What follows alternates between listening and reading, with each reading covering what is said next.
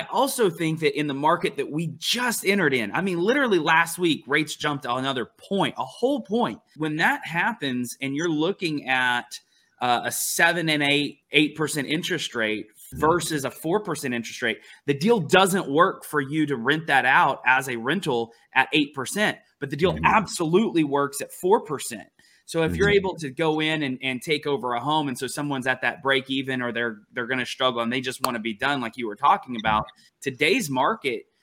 it makes sense.